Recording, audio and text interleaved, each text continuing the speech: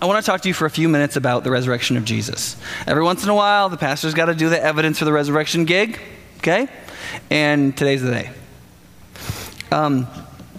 If you were at the University of Wisconsin last Thursday to hear me speak, I'm sorry, you're about to hear the exact same message again. So come back next week and you'll hear a new one. The fundamental claim of Easter, I think most people know. That is, that Jesus of Nazareth, a Galilean carpenter turned prophet and spiritual leader who was tortured and executed by the Roman government, abnormally emerged alive from his tomb the Sunday following his crucifixion. Essentially, the entire Christian faith is built on the union of that execution and that exit. Now, it goes without saying that most people are skeptical about the claim that Jesus really rose from the dead. And I'm not, some people who aren't Christians, I'm sure sometimes Christians go, right? But one of the things that I've recognized more and more doing the ministry thing is that when I talk to people about their objections, both Christians and non-Christians, the objections really have less and less to do with the actual evidence for the resurrection. It has everything more to do with a very normal, very understandable, emotional objection to the resurrection that we have. And here's why I think it is. That although the claim of the resurrection is potentially exhilarating, it is definitely terrifying. It's definitely terrifying. If Jesus actually brushed off death, and is therefore very likely who he says he is, the Son of God, the Savior of the world, the King of all creation, the returning heroic King, then on one level that's exhilarating, because that may mean that resurrection life is actually possible now and forever. I don't know about you, but I think living forever sounds good.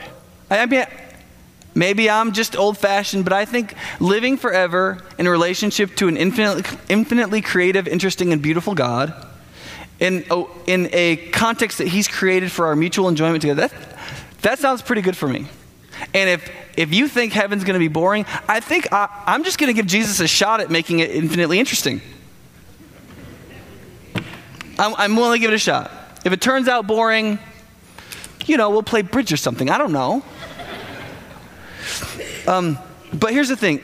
Even though it's potentially exhilarating, it's definitely terrifying, because who wakes up in the morning and says, man, I'd like to have a king reigning in absolute, undefied authority over my entire life, over everything that I do, think, be, act, am, the whole world, everything that's in it. Who wakes up wanting that kind of authority in their life?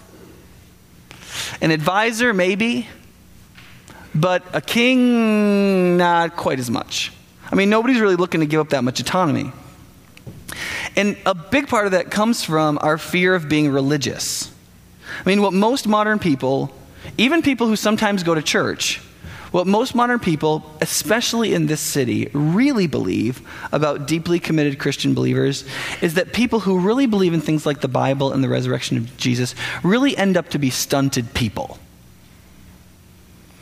That is, that their religion holds them back from real personal fulfillment or real self-actualization. Many of us suspect that the social and psychological effects of religious faith really diminish a person's humanity instead of enhance it. That's what we really believe deep down. Or for those of you who are humanities students, what Nietzsche called this slave mentality of Christianity, Freud called the wish fulfillment in Christianity, and what Mark called the opiate anesthetizing effects on social change in Christianity.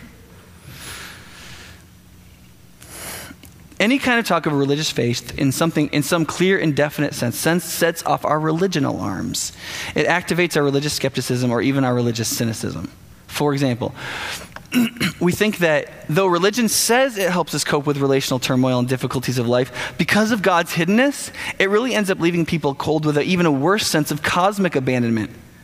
Why add earthly disappointments to cosmic disappointments to earthly ones, right? So your father abandoned you, so believe in Jesus, who never actually speaks to you, which makes you feel even more abandoned, right? That's what people think about religious faith, right? Or they feel like religious faith is just always constantly making people into something that they're not, right? Like a kiwi shaving his back? That's not funny.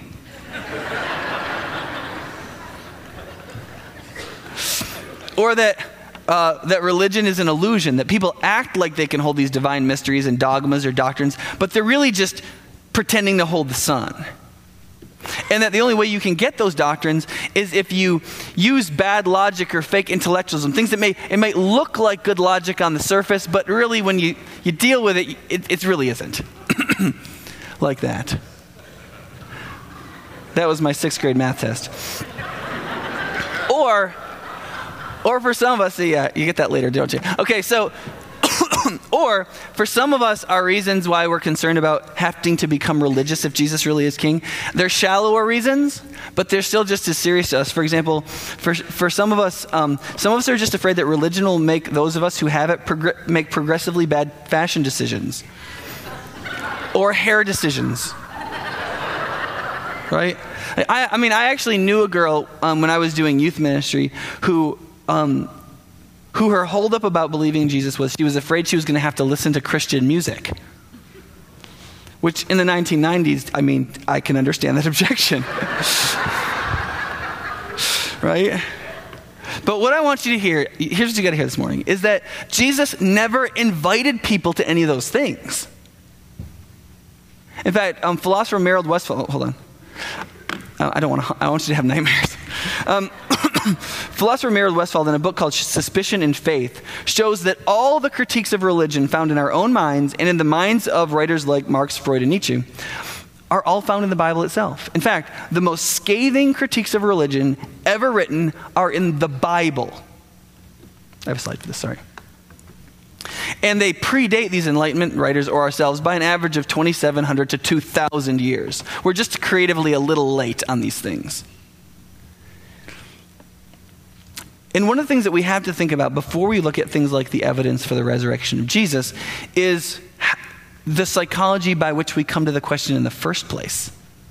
I mean, do we come to the question of Jesus' resurrection with sort of a healthy skepticism? Or are we really coming to the question of the resurrection with really an overdone cynicism? Right? I mean, are we skeptics, people who are intellectually cautious, but we're ready to listen and really desire good logic and meaningful evidence? Or are we cynics? Are we people who really think we know what's credible and what's not credible before we even hear an argument on either side or weigh what's being said and interact with the evidence itself? There's a lot of people who think that they're just healthily skeptical about Christian faith who are really just ignorantly cynical. Okay, I'm just going to put that out there for you. I try to be an equal opportunity offender. We'll see. I don't know about you, but my personal temperament is to be sarcastic, snarky, a little intellectualish, and cynical. Okay, I'm that guy who takes personal pleasure in not being particularly gullible, and I'm the guy who will tell you outlandish falsehoods just to see if you'll believe them so I can laugh at you. Okay, I do that. In fact, after I gave this talk on Thursday night, my oldest daughter, who just got baptized, did exactly that to her grandmother in front of my wife and I. And my wife turns to me and she goes, "There's your sense of humor."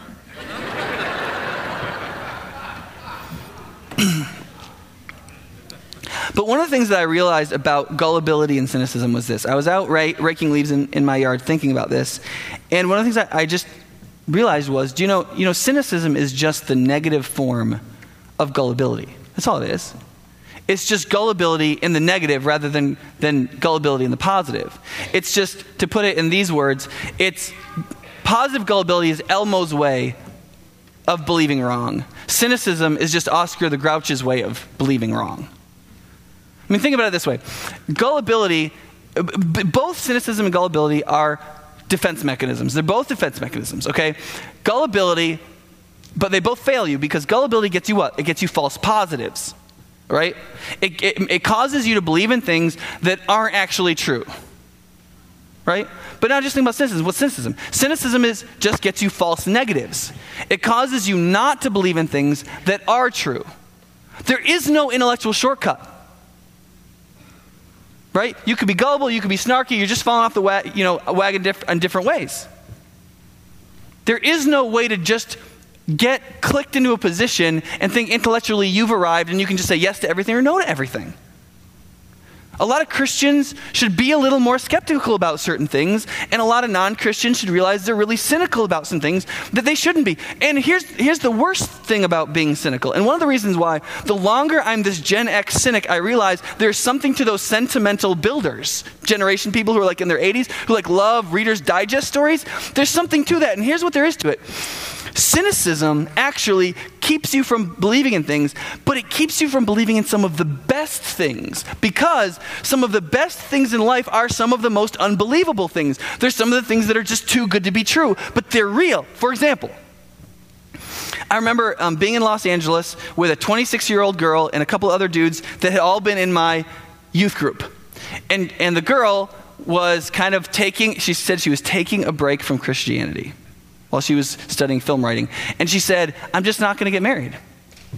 She's just like, I know my parents were married, and I've seen what it is. Divorce rate is over 50%. That means I have a 50% chance of being a single parent. Like, I would never gamble on those odds.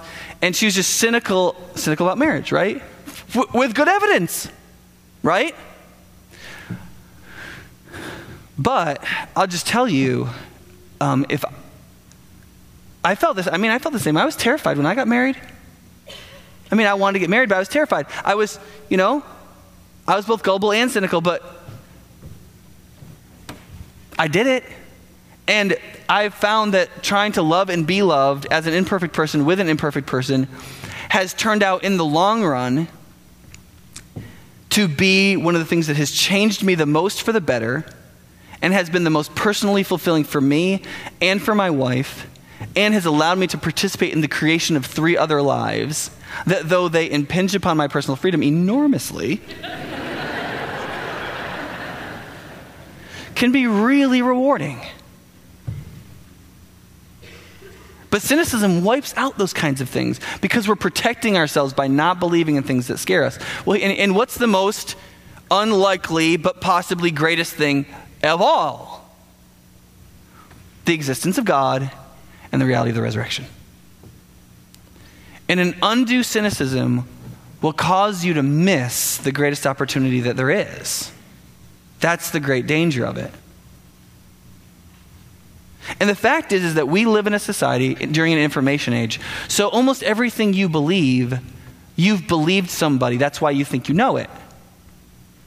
You haven't really checked out 98% of what you believe, right?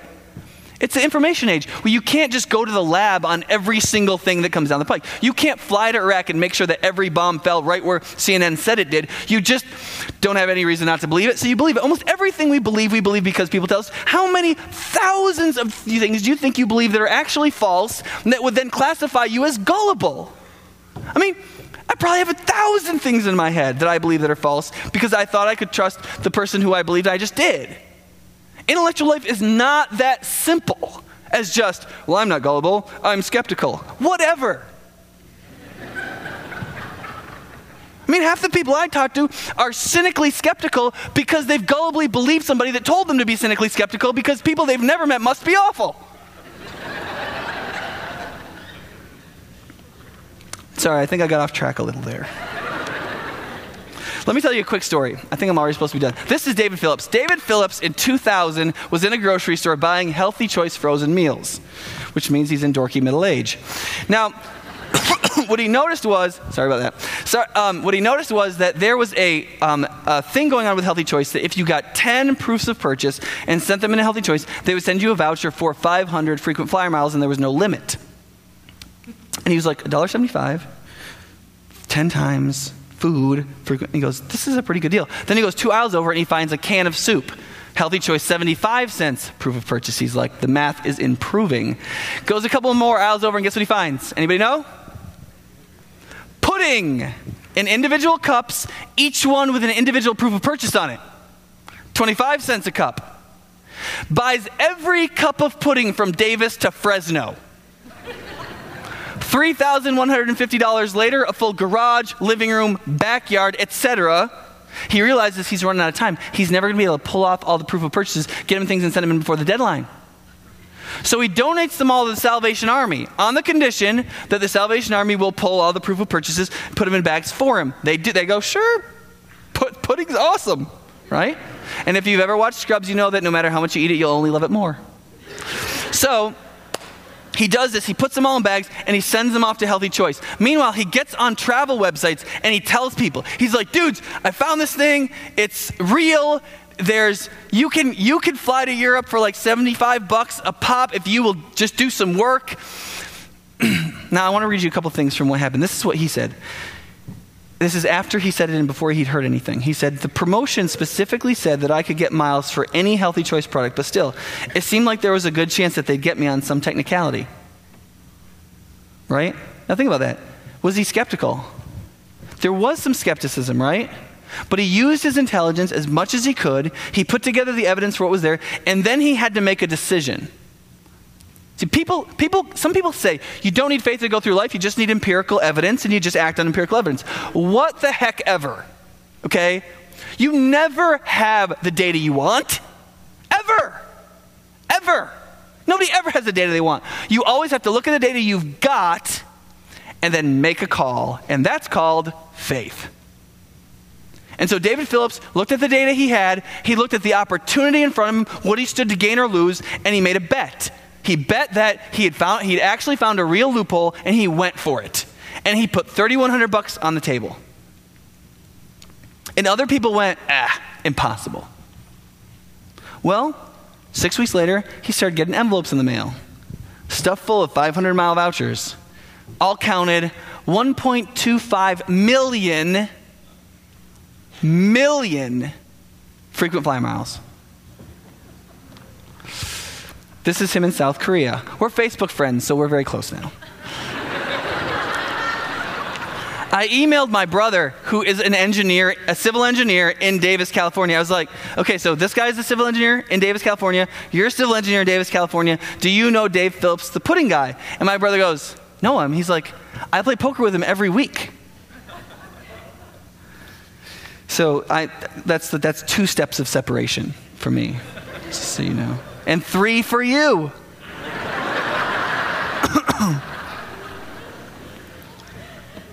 I think David Phillips is a good example of the right balance between skepticism, curiosity, and faith. Those things have to be balanced. You can't get away from that. He wasn't gullible, but he was also willing to use his mental faculties and make the best call that he could. He didn't allow cynicism to create a false negative in one of the coolest opportunities of his life. And so when I turn to you and say, hey, let's look at the evidence for the resurrection for a minute here. What I want to say to you is, don't let your skepticism or cynicism create a false negative on the greatest opportunity of your life, which is to see that there is good evidence for the resurrection of Jesus and that there is a huge relevance to your life if that's true.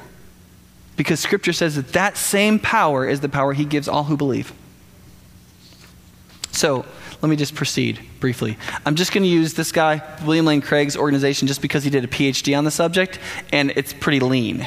Okay? So I'm not just copying him for no reason, but because you don't want to be here forever. And this guy makes it 7 minutes long, so here we go. There's basically 4 facts that Craig offers that are pretty much agreed upon by New Testament scholars around the world, both believing and non-believing. The first is that after his crucifixion, Jesus was buried by Joseph of Arimathea in a tomb.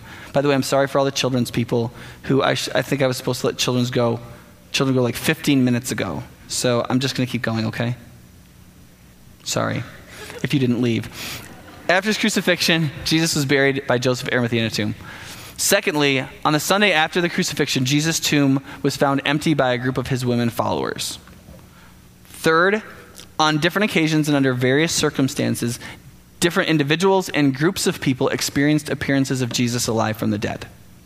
And lastly, the original disciples suddenly and sincerely came to believe that Jesus was risen from the dead despite their having every predisposition to the contrary.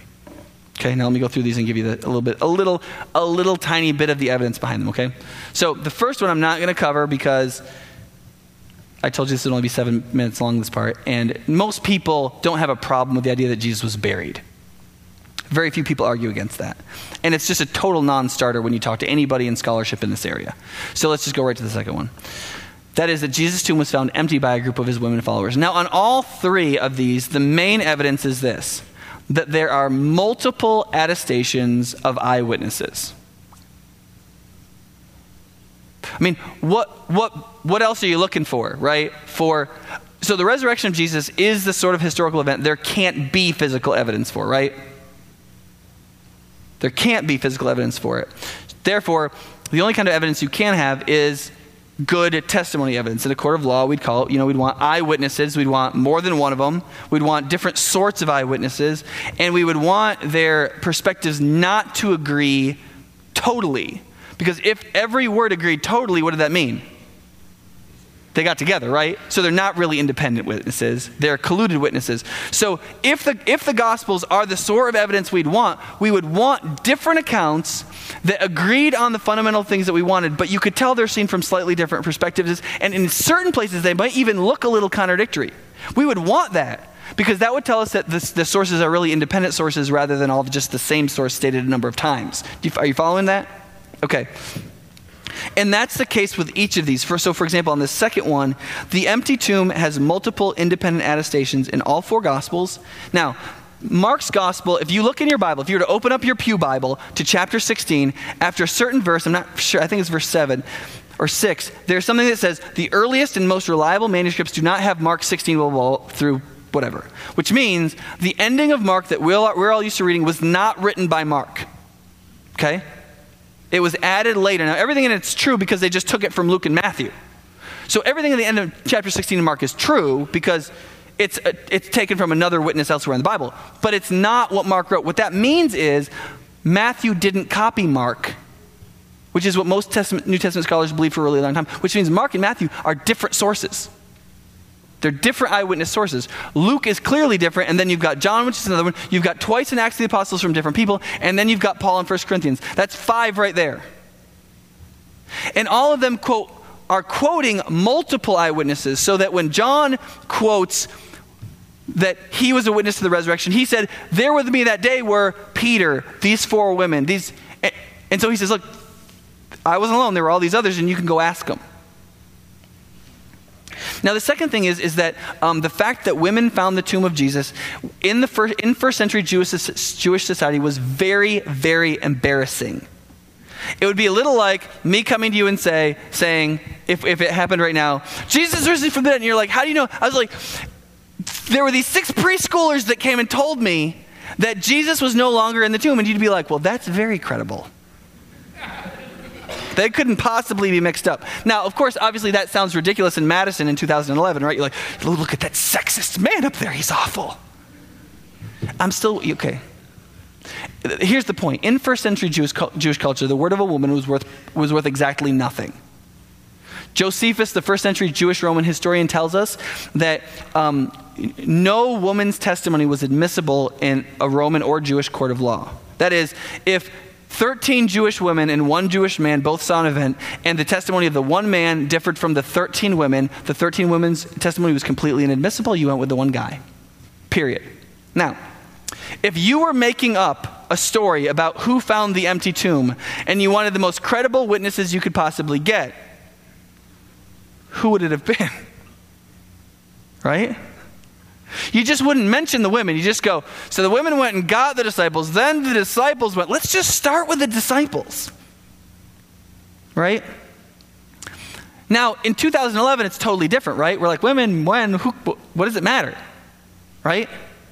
I mean, probably the women did a better job of figuring out where he was buried so they could go and actually show their love. And I mean, if you're going to be if you're going to be sexist about it, you got to give the women the benefit of the doubt in this case.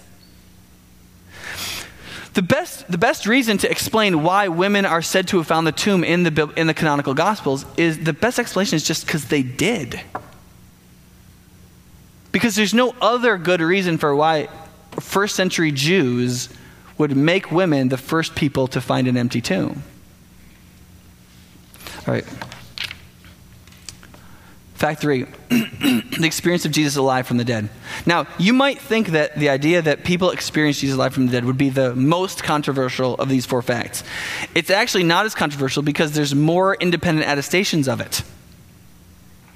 Whereas the last one had maybe 6 independent source attestations, this one has 7 or 8. And in 1 Corinthians 15, there's a place where the Apostle Paul says, that not only did Jesus appear to Peter and the 12 and whatever, it says this, and he appeared to 500 other disciples all at one time. And then he says this, some of whom are dead, he uses euphemism, fall asleep, but most of whom are still alive. So what he's saying is, and 1 Corinthians is written about 52, 53. So it's only 20 years after Jesus rose from the dead. And so what he's saying is, when Jesus rose from the dead, there was at least one point where 500 people saw him all at once, alive after he was buried, and the tomb was empty, and most of them you can go and ask right now. So he's making a claim that's evidential and falsifiable. And he's claiming that there's maybe 350 to 450 possible witnesses that you can go check this out with. This is the best you can get to a historical footnote. There's things like this elsewhere in the New Testament, because sometimes people go, well, you know, the Bible, it's just a theological understanding of Jesus. It's not historical evidence. Really? Because there's a place in Mark 15 where Jesus is carrying his cross to the spot of the crucifixion, and he falls over, and it says that the Romans went and they got this guy, Simon from Cyrene, from North Africa, and they made him carry Jesus' cross for him, right? And then Mark says right after this, Simon, the father of Alexander and Rufus. And then he just goes on. And you're like, what? The only reason Mark would say that is because Alexander and Rufus are still alive. They're known to the churches, and the people that read Mark's gospel could go and ask them. It's a historical footnote. Richard Bauckham, in his book, Jesus and the Eyewitnesses, he's a British scholar, has done a really good job recently showing how there are many markers in the New Testament Gospels that, yes, they're theological documents, but they're also evidentialist historical documents, because the historical nature of the resurrection is the theological meaning of Jesus' life and death.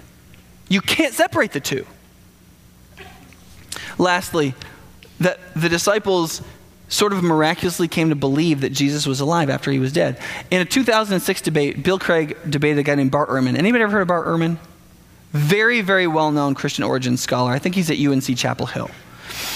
And they were having this debate back and forth, and Ehrman's like, this is ridiculous. And Bill Craig's like, what's ridiculous? And so Bill Craig goes, okay, just give me an alternative story. Just make up any hypothetical possible story that takes the evidence we have into account. And Ehrman says, okay, well, think about it this way. What if Jesus was buried by Joseph of Arimathea, like it says, and then two of Jesus' brothers, half-brothers, didn't like what was done with Jesus' body. So they decide to go and take the body from the tomb. So they go, they roll the stone away, they take Jesus' dead body out of it, they're going through the city, they're stopped by Roman guards, they're not Roman citizens, which means they can be executed on the spot. So they get in an argument, the Roman guards just execute them on the spot, they throw him in an unmarked grave, boom. You got to bury Jesus. You got an empty tomb. Nobody knows where he went. That's all there is to it. And Craig's response, which I think is a good one, he's like, that accounts for fact 1 and 2. It doesn't account for anything else. It doesn't account for 500 people seeing him alive at once. And it doesn't account for the fact that the disciples all went to their deaths believing passionately with this enormous amount of conviction that Jesus was alive. There's nothing in Judaism to give you the idea that somebody like this would rise from the dead. Jews had no belief in that.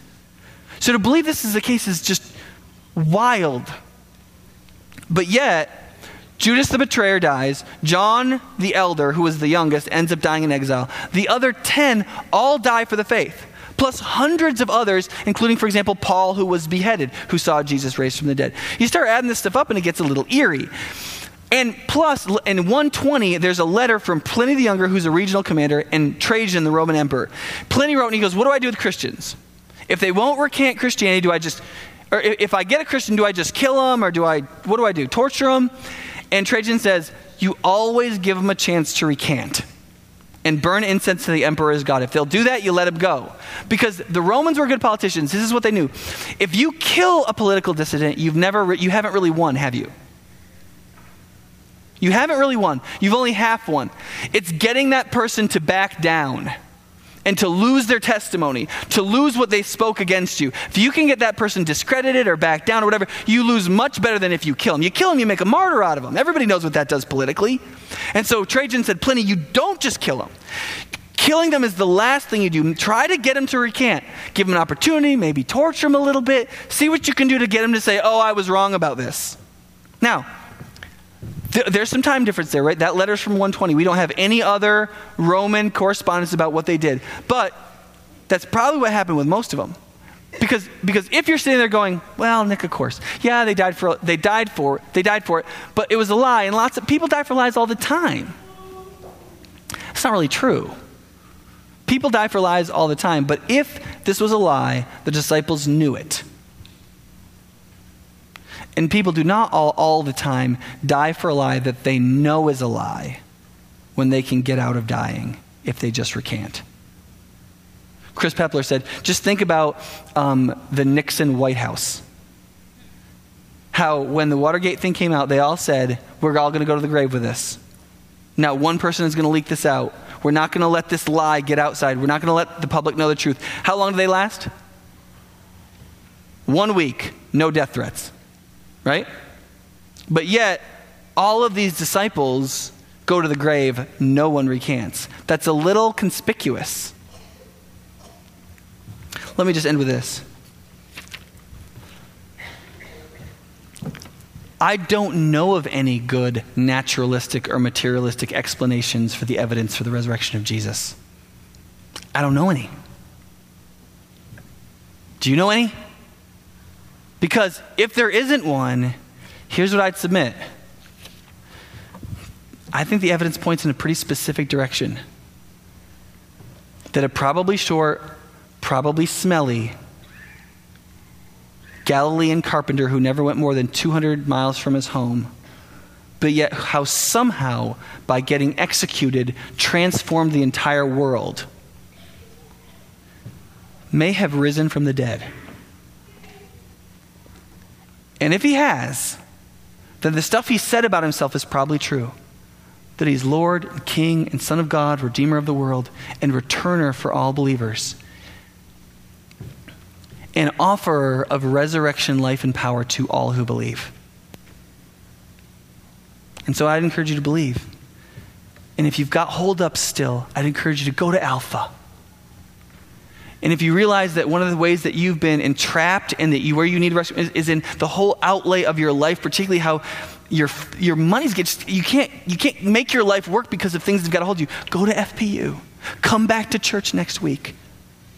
Be part of the community of believers. Let Easter restart something for you. Let's pray. Father, I pray that you would so convince us and convict us of the reality of the resurrection that we would have the courage to believe, that our cynicism would be rolled back, that we would not miss the opportunity to believe in the one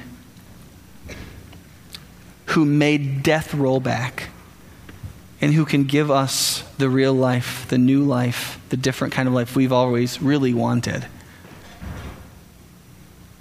I pray that you do great things among us with your power in Christ's name. Amen.